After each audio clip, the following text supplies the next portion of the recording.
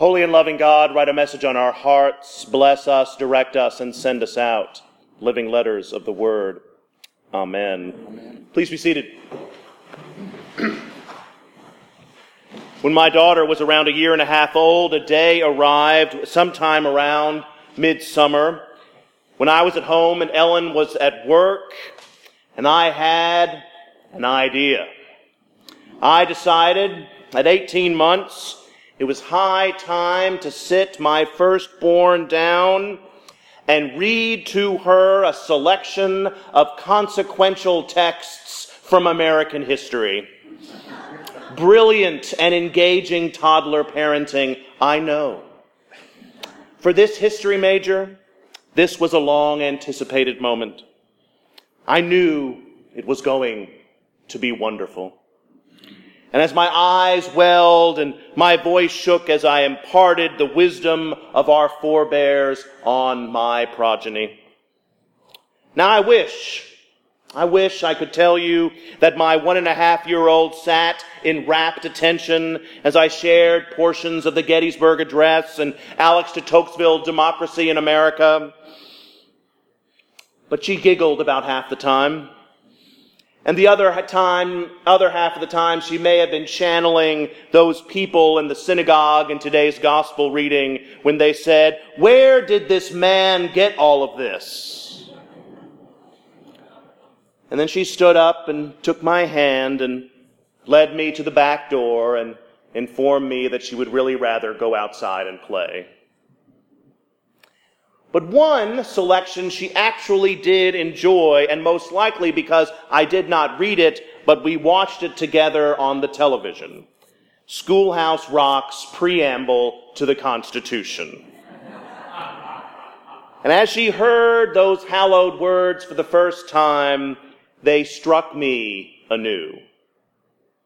We, the people of the United States, in order to form a more perfect union, establish justice, promote the general welfare, and secure the blessings of liberty to ourselves and our posterity.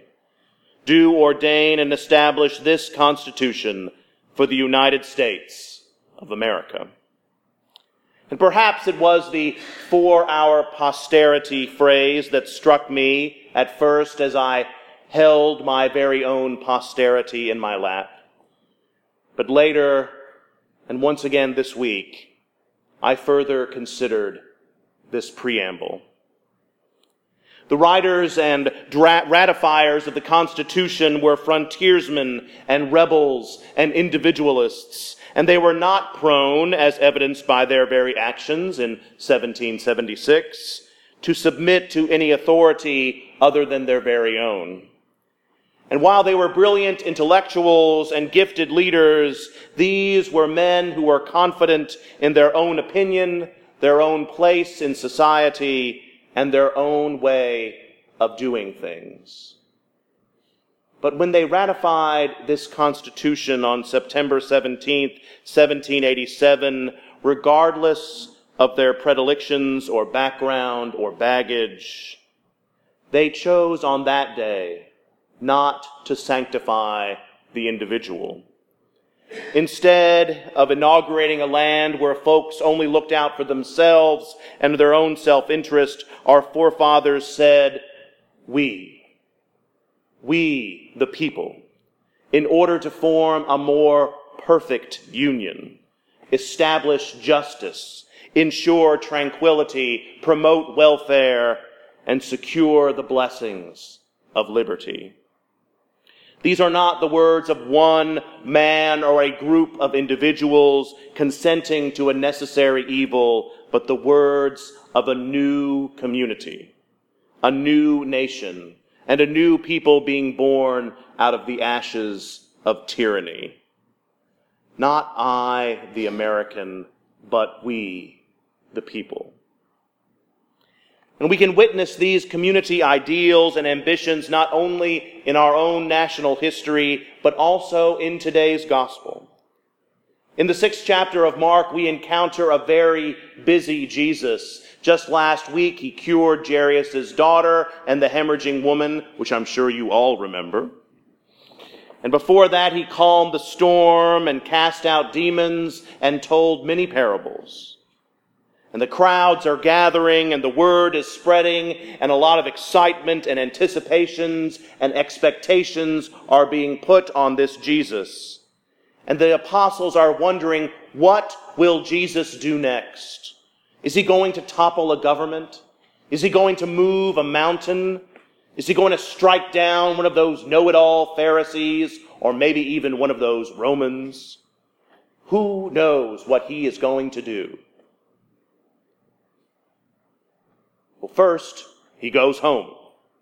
He teaches in the synagogue, but the locals, his family and friends, all who witnessed him growing up, cannot see him as a prophet, let alone a Messiah, and they shrug him off. And the scripture says he could do no deed of power there except lay his hands on a few sick people and cure them. Now I would bet those sick people who he cured might take issue with the phrase he could do no deed of power there, but that's another sermon for another day. Then Jesus takes his apostles and sends them out 2 by 2.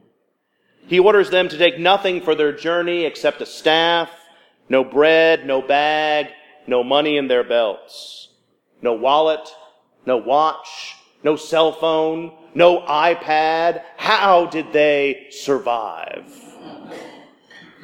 Until this point, the apostles probably assumed that Jesus was going to be the sole engine of this movement, the focus of all of their energy. And since Jesus is, the Son of God and all, he probably could have done that. He could have been the only person to spread his love and his word across the whole of the planet. But instead of carrying all of the water, Jesus shares the burden of leadership. Jesus shares the task of ministry with the apostles and vicariously with us. We are called to go out in the name of Christ. We are called to set the world on fire with his love and cast out demons and heal the sick and pity the afflicted and challenge the comfortable. And we do this together, a community, and a we that's not meant to go it alone, but instead to go out with friends and family. The work of Christ is not done in a vacuum or by an individual, but we, the people, a circle of friends that are also the saints of God.